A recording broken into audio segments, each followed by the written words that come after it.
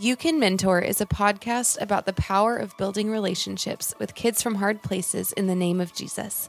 Every episode will help you overcome common mentoring obstacles and give you the confidence you need to invest in the lives of others. You Can Mentor.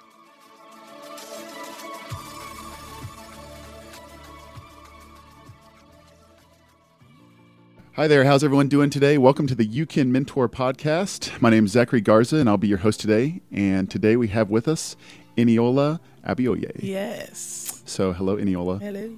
It's very good to have you here today. I'm glad to be here. Eniola does a ton of things. She leads worship at the Upper Room. She's a poet. She's a writer. She has her own thing called Gold Heart, which is awesome.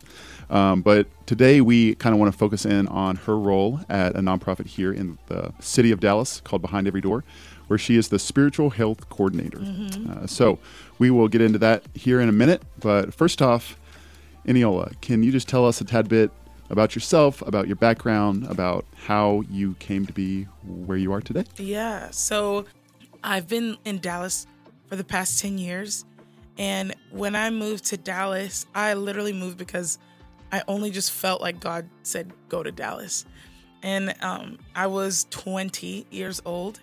And I remember my parents just kind of being like, this is not a good idea. You don't even know how to pay bills. Like, why are you just going to move to a different city? And, I rebelled and I just left. and we're good now. They see the bigger picture now, but I see the bigger picture now. But at the time, I just knew that I wanted to go wherever God was. And it felt like God was leading me to Dallas. I went to a Bible school out here called Christ for the Nations. And over those years, a desire in my heart grew again to just be close to him. I was like, what does it look like for me to be close to you in this season? I have a history of, kind of being a children's pastor, if that's what you want to call it. I've done it my whole since I was 13. I was in charge of Sunday school at my parents' church. And then I love taking care of people's kids. It's my joy. I do it for free. I started doing something called residency at Upper Room. And while I was there, the Lord just started to grip my heart more and more for the things that were on his heart. And that began to kind of flesh out into the racial divide in our country, the messy racial past. And it just started to grip me because I was like, well, Lord, you have something to say. And everything you do is redemptive and you want your kingdom to come. So what are we doing here? What's happening in my heart? I'm weeping, I'm getting angry. And the more that I sat with the Lord, the more he was like, I want you to mother. I would love for you to take what I've done in you and give it to children. And I was like, well, God, do I need a foster? I'm down. I'm a foster. I was like, I'm single. I'm still living paycheck to paycheck, but I'll figure it out, God. I remember that I was just sitting with the Lord one night. It was actually 3 a.m. And I was just mulling over all the things in my heart. And I said, all right, God, what do you want me to do? And I had started following this company called Behind Every Door. And in my mind, I thought it was in Chicago. And I was like, if I could do something, I'd want to do what they're doing because they're so cool. And they're doing what I feel in my heart to do. The way I want to commit and contribute to being the solution is by putting myself in the space. And then lo and behold, Behind Every Door is actually in Dallas. And long story short, I ended up getting a job there and now that's where I am. But I think my whole life, everything is kind of in different places: worship leading, writing poetry, serving kids in the inner city, and doing creative design. All that stuff is all over the place. But I just sense that God's I'll bring it together in myself. And so I don't know, that's a little bit about kind of what I'm doing and all the things. And I think there will be a day when they all kind of culminate. Can you just kind of tell us what is Behind Every Door and tell me how the Lord is using your organization to build relationships with kids from hard places? Totally. So we are, Behind Every Door is a nonprofit, and we are managing and stewarding a network of community centers in areas that are typically high in poverty to transform the narrative of poverty. That's our goal. Our goal is about stories. We believe that behind every door is a story, and everyone is not just a statistic. They are actually a person with a story, with a history, and we want to change the narrative. And so my observation, the way that we're doing it in Dallas and what I've seen as how it's fleshed out, is we're tackling injustices. Illiteracy, or the lack of literacy, is an injustice. And so we're tackling that through on-site programming every single day, whether they like it or not. The kids are like, I'm here for snacks and dinner. I don't want to do this. And I'm like, I know, but you got to read. So one of our kids, he was with one of our leaders. Her name's Suzanne. And Miss Suzanne was like, hey, you've been coming late and you haven't been showing up to our one-on-ones for literacy. What's going on? He was like, oh, I've just been playing with my friends. Da, da, da. And she said, well, why do I show up here then? Why do you come? And he said, so I can read the contract. And she's like, what do you mean the contract? He's like, my football contract. Mind you, he's about 9 or 10 years old, but he's like, he had to take a moment and remind himself the reason he had to keep showing up for literacy. And that's what we're doing for all of our kids, not just for football, but for law school, for design firms, the things that God's called them to, like they have to be able to read. And it's an injustice that they don't know how to, and that some of them are on reading level. Some of them are in food insecurity. I'm secure about food. If I want to go Chick-fil-A down the street, I could just go run through the drive-through, swipe something, and get Chick-fil-A. And our kids don't have that freedom, that luxury, just because of living in high poverty. And there's a number of other things, but the foundation, the overall arching of it is discipleship. We want to disciple them into a love for Jesus and an affection for Jesus. And underneath that, as the Lord is redeeming them to himself and bringing them to himself, we are tackling the injustices. And so that's kind of what it looks like. You talked earlier about race, right? Mm-hmm. And there's a lot of our mentors who are white, mm-hmm. and most of the kids who we mentor are not white. Mm-hmm. Can you just kind of speak to that? Just kind of tell me how you've seen race issues play out. Is race as big a deal as people say it is? Yeah, that's such a good question. It's important to recognize that as a nation, we're young. We're about a little over 200 years old, give or take. And there are nations in the world that have thousands of years of history. And unfortunately, in our 2-century history, one of the most foundational things that happened was and I say we because I'm American, but as a nation, we had our leaders, our founding fathers, prioritize like income and putting down of a race that wasn't theirs, of taking people from their nation and removing their humanity. At the core of it, it's a campaign of the enemy to remove the humanity of people and remove unity amongst people. And it's played out because that seed was planted. It has played out so systemically in culture. And I could break down all the statistics, but I think the position God's given me is the heart issue. There's a head part of it and there's a heart part of it. And for me, the heart of it is it's about looking at your fellow human being and saying, I love your color. I love your ethnicity, but more than anything, I love that I can see Jesus inside of you. That's the core thing. To be honest, the concept of race can come against that, but even just the putting down of another ethnicity for my own benefit, for our own benefit, will ultimately mess up what God is trying to do. And so it is a huge issue, especially in what we do. It's kind of like when you have a conversation with people who do missions and they go overseas, and specifically Africa. They go to Africa, and a lot of times it is a white person, who is heading to Africa and to do something amazing there. And a lot of times, without knowing it, we kind of take our manifest destiny, with quotes on both sides, and believe that we're the saviors of the world, when actually Jesus is the savior of the world. But when we take on a savior mentality as opposed to co-laboring with the savior, then we end up looking at them like they're smaller than us. And then and instead of, because Jesus, when he came, he was bigger than us. Jesus is more supreme than us. Like, he's better than me. He's perfect. Like, he's smarter. Like, there's a lot of reasons why Jesus is better. But he didn't, even when he came, he did not lord that over humanity.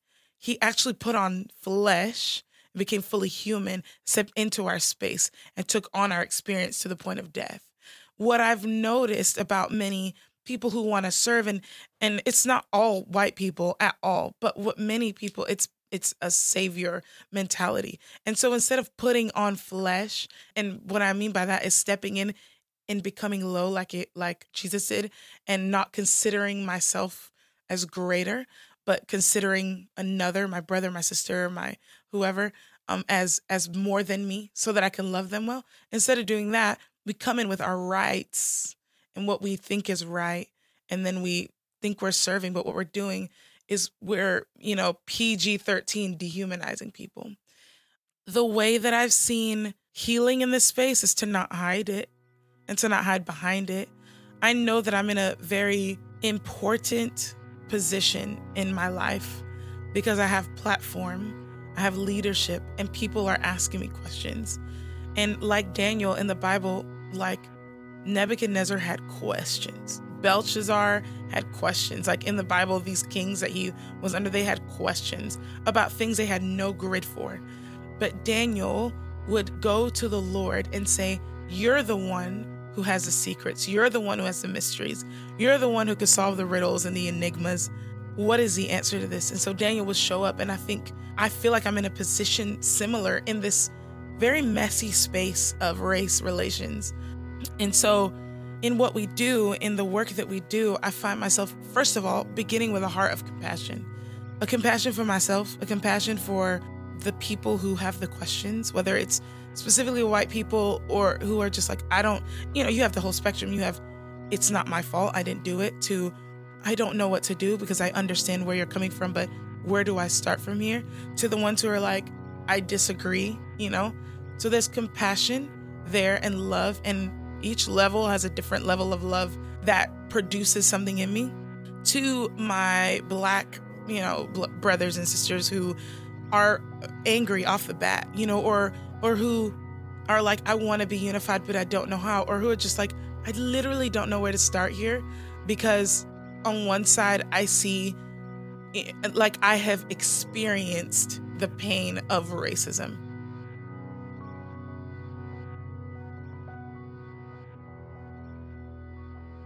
The Lord's going to open your eyes to things as we walk down this road of race relations. He's going to open your eyes to things, and we're going to have to wrestle. It's not this like, oh, you know what, God, we need a revival, I'm going to figure it out. It's literally like, God's like, hey, I've been wrestling with this for eons. And if you're connected to me, we're going to wrestle together. And so there's that. So compassion, leaning into the tension, walking in wisdom. And lastly, like staying at the table with people. My mentors are my pastors as well. And when I was wrestling with anger in 2016, when there were like back-to-back shootings with police officers, and some of the people around me were either ignoring it or they were almost defending the police, I was getting furious. And I was like, God, it's becoming harder and harder for me to worship next to people who can't see that this is a problem. This is becoming a big deal for me. And so I had to bring it up to the people who love me and are pouring into my life. And they're white people. And they did not grow up like me at all with the same feelings that I have. And I remember one of them saying to me, like, Eniola, like, I don't think like that. I don't see that. I need to learn more. Do you have books that you could recommend to me so that I could learn? Because the willingness to learn is the warfare against this animal called racism. It's, for a believer, we don't wrestle against flesh and blood. We're wrestling against invisible things that are working against unity in the body. And so we have to like lean in and say, how do I war with you in this? And it's like, well, education, and staying connected and having the hard conversation, crying when you're like, I don't understand. I feel like you're blaming me. It's like, I'm not blaming you, but I'm letting you see what you haven't been able to see, because you exist in a state of privilege that I don't have. And I'm not angry. I'm not I'm bringing that before the Lord. I have a work to do on the inside of me. But yeah, it's just, there is this space of staying connected, staying at the table, having the hard conversation, asking the hard questions, and then on my end, being willing to sit and receive it. Because at the end of the day, it's about connection, because it starts here. It starts between us two, and then it extends out to the bigger picture. So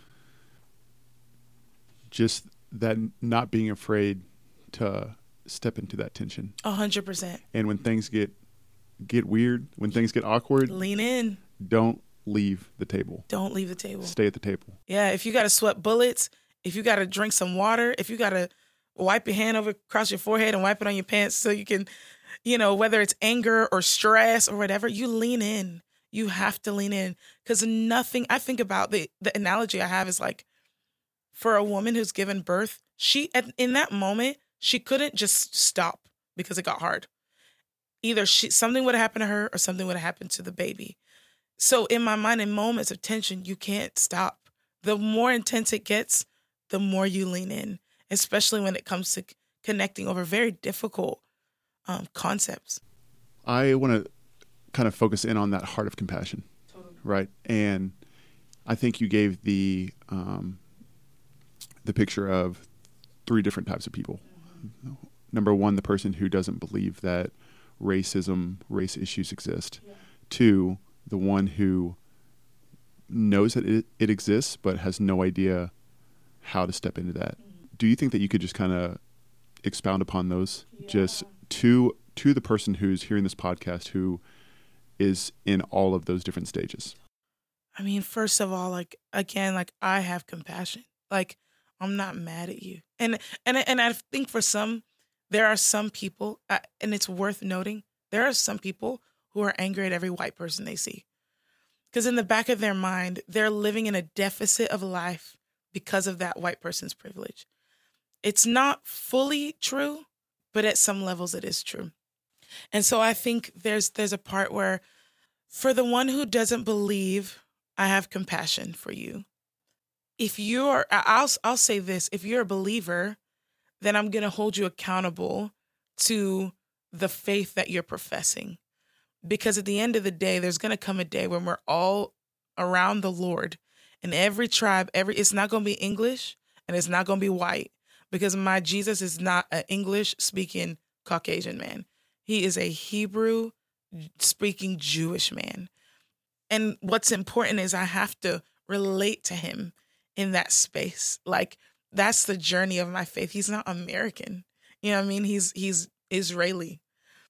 There's a call of, what's the word I'm looking for? Like I'm going to give you a harsh word, which is you need to get over yourself, and you have to get out of where you've been your whole life and recognize that, there are things happening around you that are breaking God's heart. And just because you weren't the one who actively did it, at least as far as you know, doesn't mean that you can shut a blind eye to it, and that you can continue to go about. Because here's the thing, when something like this gets in your ear, and when you hear this, all of a sudden you are accountable. And to be honest, the anger or the discomfort or the rejection or the defensiveness that one may be feeling in this, it's really a discomfort, because you're realizing that something's been put in your lap that you didn't necessarily ask for. And now you're like, well, how do I handle this? I don't want to handle this. Do you not know all the other things I have to deal with in my life? And it's like, yeah, but as a believer, you're leaning into the pain. You're mourning with those who mourn. You're grieving with those who grieve, so that you can rejoice with those who rejoice, so that you can live in a reality. And when we're around the throne and you're like, oh my gosh, we're all equal here. We are all equal here. Then you can eat that fruit and be in joy. And so I know that's super metaphorical, but I think very practically, it's just you're going to have to wrestle with the tension and realize that the defensiveness is a lack of education, a lack of understanding. And it's important to get to the place of understanding. And that might look like humbly, maybe reading a book. Ask God to bring people into your life who can sit with you with compassion, taking you as you are, as you take them as they are, and have this conversation with. And that's specifically for the ones who are just wrestling and maybe feel defensive or don't believe. that race is an issue. I've seen this. Usually, I'm trying to think of when I see it. Maybe it's usually around Black History Month that I see this timeline, and it shows the last time, like it shows the civil rights movement to where we are, and it just shows it over the years. And to be honest, there are people alive now. Some of them are very elderly now, but there are people who are still alive who walked through Jim Crow era. That is a picture of how close we are to a season when me sitting here on a podcast saying what I'm saying would have equated to me, being killed and lynched or something. Like it wasn't possible for my voice to be heard like this only 6 or 7 decades ago. So some people are still alive who experience this. Even I know there's a movie called Just Mercy that recently came out. Beautiful movie. In the movie, like I was watching it and I was just like, man, it's basically the movie's about a man who was put in prison unjustly and about the journey of getting him out of prison. A lawyer who came from a Black lawyer came from the North to get him out. And as I'm watching the movie, and I'm how the end does a montage of like this person, this happened to this person in 19. I'm looking at the dates and I'm like, this issue was resolved when I was about 6 or 7 years old. Meaning I was alive when there were racial issues, and it's not that far back. And so anyway, for the person who's like, I don't believe that there's racial issues, it's like, I have a ton of grace for you. And I want to challenge you to open your eyes and just be like, I need to learn, and I need to step out of what I know and learn. And then for the ones who are like, man, I see that this is an issue, but I don't know what to do about this issue. I will say my heart is open to you. My heart is open because I know sometimes the fear is like, I'm scared that I'm going to open my mouth, ask a question, and be labeled as ignorant and a bigot and all these things. And I'll be pointed to as part of the problem when my intent was just, I wanted to know. And I want to say there are people around who want to educate and who want to explain and want to open their heart. It's more than because for example, like I know someone who is white and is acquainted with the culture of like Black culture. And what I mean by that is like hip hop and the vernacular. And like there are all these pieces of Black culture that they're acquainted with, but I don't see them have the conversation that is required to actually make the connection. Because a Black person and a white person are more than their skin color. I am more than my color. And that's what this is all unto. There are parts of my culture that I've brought to the table that a generation of people have taken and received and said, I love this culture, but I don't want the person. Whether that's like, hip hop culture. And it's like, I love hip hop culture. I love hip hop music. I love all this stuff. And it's like, but then the moment that you're walking along the street and you see a Black person in the street, you've already made a story about them up in your mind. And so it's just kind of being aware and having conversations, again, sitting at the table with people, breaking bread, asking questions, getting their perspective on political issues. Like this political firestorm that we've been in for like 4 years is wild because, and for me, it's not about the president who's in the White House now. It's about our heart's response to things we don't agree with. It's more about the person on the other side of the table than it is about the president in the office. Because we're having a hard time, like when you say something that I disagree with, then all of a sudden I'm like, oh, that's what you think? That's what you think? And then my fists are up and I'm ready to fight and throw stuff across the table and accuse you and call you things. And this thing, especially the racial thing, it will never be solved. It will never be solved by my mouth talking alone on social media.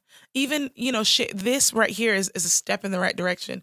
But this will completely be solved sitting at a table with somebody, breaking bread, looking them in the eye and saying, I don't understand. I disagree. I'm angry. I'm frustrated. It starts at the table, 1-on-1, 2-on-1, 4 people at a table, 6 people at a table.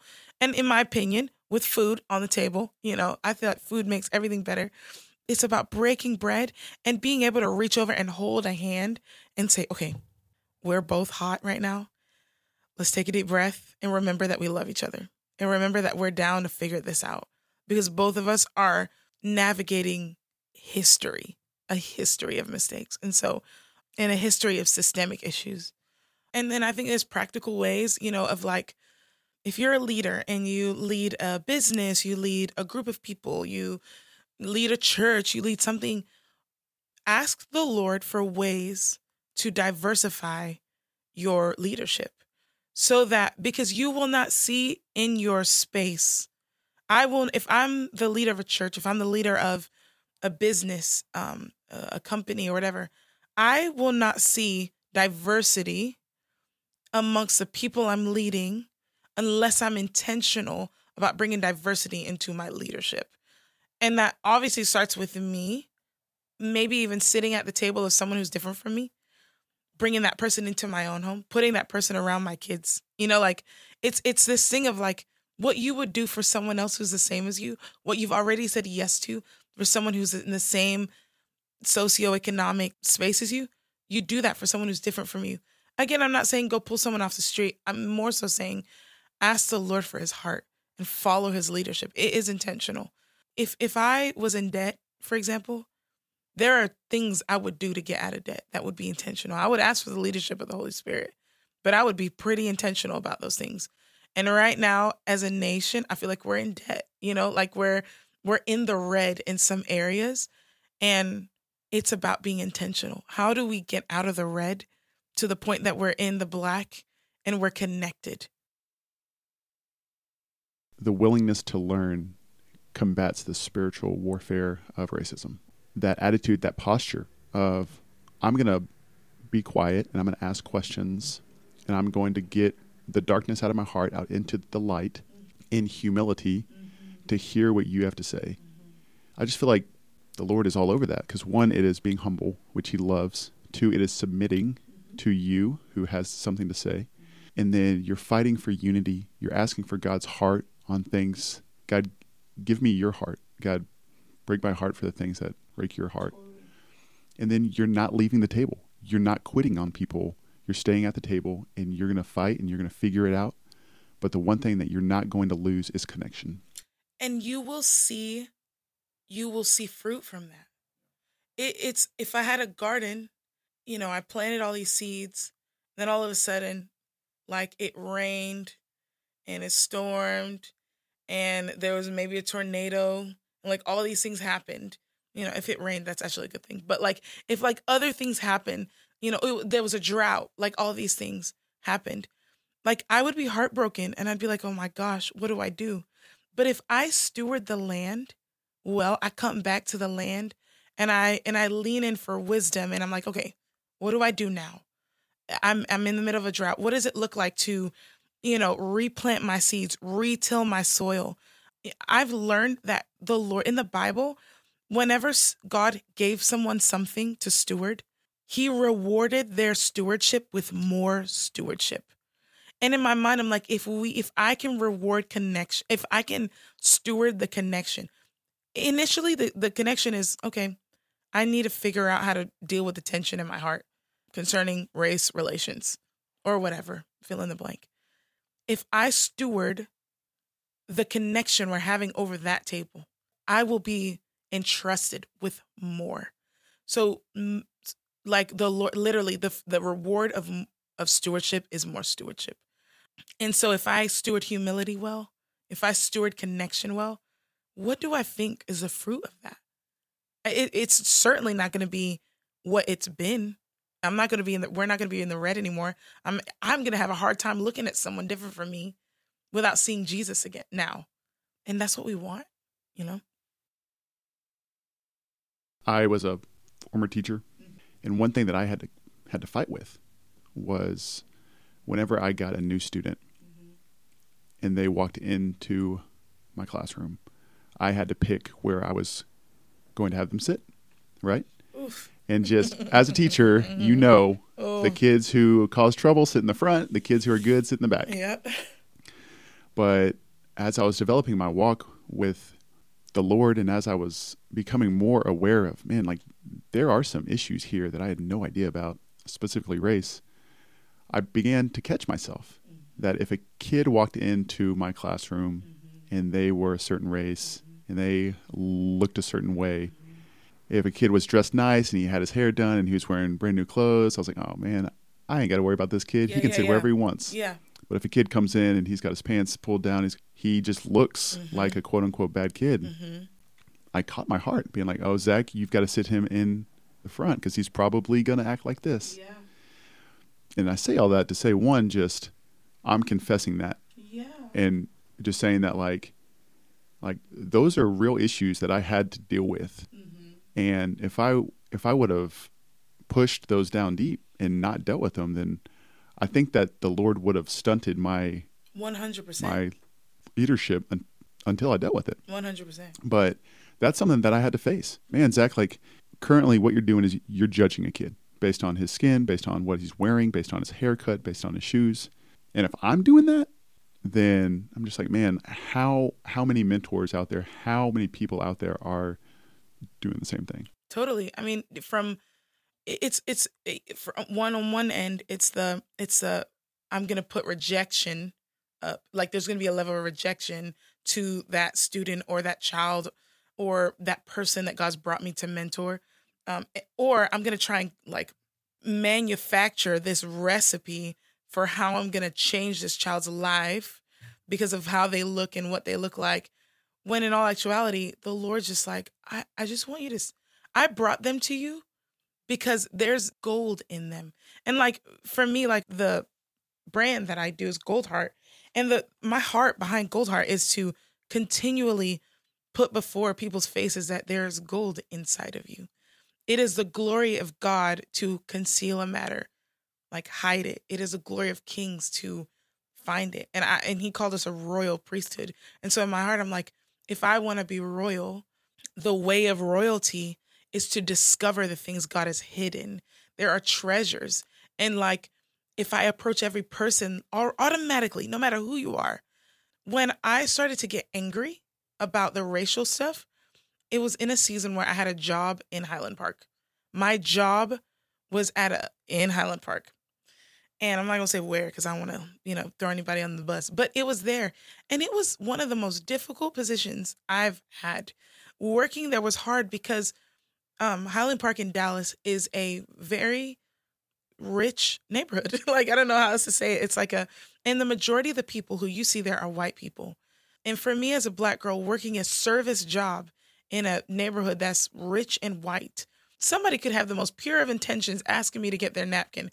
In the back of my mind, all I'm thinking is, this is not why Rosa Parks stayed seated on the bus. Like all I could think is like, this was not Martin's dream, And so I would leave work and people would drive past me in nice cars and I would have nothing good in my heart towards them. Whether it's like their car went in front of me when I was trying to leave, I'd be like, you're so entitled. And I knew the ugliness, the darkness was building in me. Someone could say you have a right to feel that way. Totally. But actually, according to the Bible, he said to those who believe he's given the right to become sons and daughters of Christ. Any right I have is not attached to my patriotism or my nationalism. It's attached to the King. And so like, I'm just realizing like, it's important. We all have this darkness in us. Anywhere that there's hatred is dark. Anywhere there's no love is dark. And God is not seated there. So I need him seated there. And so in this space, even with what you talked about, it was the Lord saying to me, to you, hey, I want a seat in that space. I have compassion on those I have compassion in me on every person. And right now, society has put you above and giving you the opportunity. And if that's the case, I need you to go low and wash some feet. You know what I mean? I need you to get out of the place of sitting on a throne and do what I did and go low. Put your your feet in the dirt and begin to bring the mountains low and the valleys high and make things equal. You said something earlier that just caught me. You said the Savior mentality versus co-laboring with the Savior. 100%. Can you just kind of explain more about what is the Savior mentality and maybe what are some stories that you've seen about people whose hearts were good and they wanted to serve, but it might not have turned out well. And then just, you've talked about this some, but what does it look like to co-labor with the Savior in mentoring, in building relationships? Yeah. When I think of stories, over the couple years, when some celebrities started to adopt kids from overseas, it became, in a weird way, and there's no condemnation and no shame, but in a weird way, it became trendy for people to adopt, for white people to adopt Black kids, specifically from overseas, specifically East Africa or like Kenya, Ethiopia, and it got really trendy. And as it started to kind of build, I would see these news articles, and they would say that sadly, some of these kids, the in between of them going from their country to their new American home, the in between of that would get weird, because some of the people who were the middlemen were actually taking kids from their homes and trafficking them into being adopted in America. Some of the parents on one side had no idea, in America. They're thinking they're adopting a child in love from a country that is having a ton of issues. But what's really happening is the mentality of from years ago when England was colonizing Africa, the way that they would even present the gospel was as though they were saving them. And they were like, oh, I'm a missionary and I'm saving. And for me, I have no qualms about being a missionary. I love it. My sister is one. But I think that there's a mentality, and it's played out. And again, it's messy, because sometimes God literally says, I want you to go to Africa, and it's like, go do what God said. But the habit, I think, is I'm going into this space where there's a race that has been seen as lower than mine, and I'm going to save them. I'm going to change the way they live so that it matches mine. And so how that fleshed out is they colonized, I think that's foundational in a savior mentality, is the colonization of a culture, because you think you're saving them from their culture, but to your culture, if that makes any sense. You're not saving them to Jesus. You're saving them to your culture. So whether that's like stepping into a space and being like, what do I think about my life that's right? I speak English. I wear these clothes. I do my hair like this. Okay. And so what that does is it just creates a terrible juxtaposition between your pure desire to do God's work and the impure part of you that wants to go in and change it so that you're satisfied with what you see. That's foundational in a savior mentality. I can have a savior mentality. I don't live in the projects. I live in West Dallas in a nice apartment, but where I work is low income, high poverty area. I can step into that space and be like, don't dance like that. Don't talk like that. Don't do this. Don't do that. And think that I'm trying to save them. Them knowing Jesus looks like them doing it like I do. Not at all. I was in a meeting yesterday, and we're talking about method versus message, and you hold the message tightly. And for us, the message is Jesus. The method, we hold it loosely. At the end of the day, this is not about me coming in and taking credit for what I want God to do. I want his spirit to do it, As far as co-laboring with the Lord, it's starting with God. The difference between the two of them is a savior mentality starts with me. I've put myself in the seat of a savior. The mentality of a co-laborer with God is I'm sitting next to him. I'm seated in heavenly places next to him. I have been bestowed. I've been given the role of a co-laborer. And because I don't know what it means to co-labor, I'm still learning what that means. I know that he saved me. He's brought me into himself. He's made me, we are one. And now I'm like, okay, Lord, what is the burden? You gave me this burden. I did not conjure this up.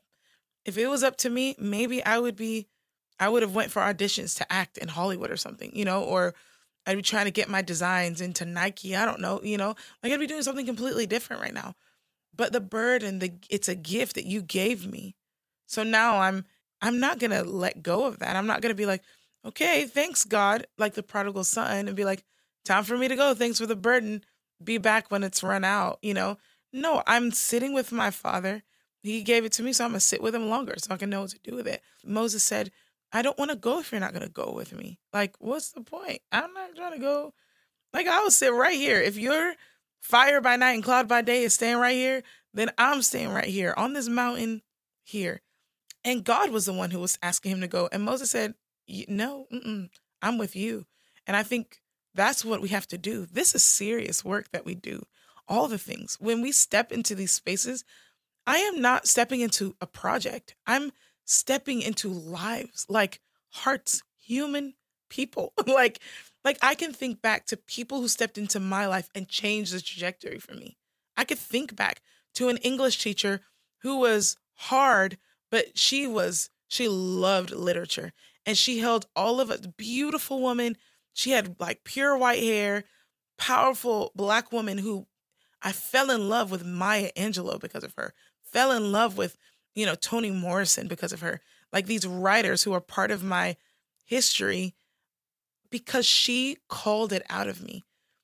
That's what we're doing when we step into the lives of the people that we're mentoring. We're joining a story. When I step into your life, I'm not like, it's kind of like a family is having dinner and, someone's like, knock, knock, knock, and then who is it? It's me. And it's like, okay, come in. All right. So now I know you guys are eating dinner, but we got something to do. And it's like, first of all, I don't know who you are. You don't get to just knock on the door of these people's lives and not introduce yourself and take notice of the fact that, wait, God, you were already doing something in their life. Their life is a story. There's a trajectory here. I'm part of that trajectory. Big part, small part, I don't know, but I'm a part of it. And so I think co-laboring with God is recognizing, Lord, you're the most important person in this story, not me. I might be here. I might be important, but I'm not the most important. We pray this doesn't happen, but if I leave this life, I don't want them to leave their connection with you because it was about me. I want them to be so tethered to God that at some point, me and this person mature into friendship because now we're like, there's a give and take because they're being so fed by God. My simple job, that for me is the difference between being a savior mentality. The Lord has called us like his bride, so at some level there's like he's brought us up to where he's at. But as far as my heart is concerned, I am not a savior. You know what I mean? Like I will never be equal, like that I know of. I'm not equal. I have a long, long way to go, to be perfect as he is perfect and holy as he's holy. But a savior mentality steps into the picture and ignores that before they got there, God was already doing something. And they're more so down to be like, doesn't matter what's been happening in your life. What's the most important is that I'm here and I have something to bring to the table. It's like, no, like that's not at all the way to do God's work in people's lives. It's almost like the Lord is authoring a story. He is authoring a story. And sometimes unintentionally as mentors. And keep in mind that this isn't out of this is out of a pure heart. It's out of a pure heart. But sometimes we can be like, hey, God, I'm going to take over this chapter and you can just chill, but I'm going to be the author now. Yeah. And now this story is going to, And so that is something that I think all mentors really have to keep at the forefront because it is easy to make it about us whenever he has called us to make it about him and the kid whose life we're pouring into. 100%.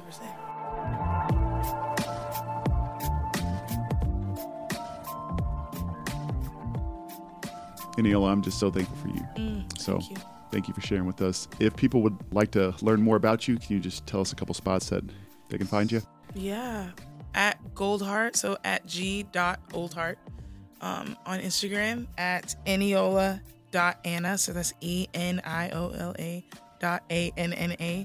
On both of those, I have links to websites. So on one, I have like a Medium account, which Medium is a blog. And so I have a link to my Medium blogging page. And then I have goldheart.shop, which is where I have like merch. I do poetry, so poetry prints are on there. There's like actual physical merch, like you can get sweatshirts, things like that. Some of them have poetry on it. Yeah. Those are like some of the coolest ways to get in touch. That's awesome. And if you guys like to listen to worship music, check out Upper Room on Spotify or iTunes or anything like that. Yep. You can hear her sing on the last CD, right? Yeah, I'm on Design. And I'm on some of the Moments albums as well. So, yeah. If you've tuned in today and you didn't pay attention to one thing that we said, remember this: you can mentor. Yes. God bless.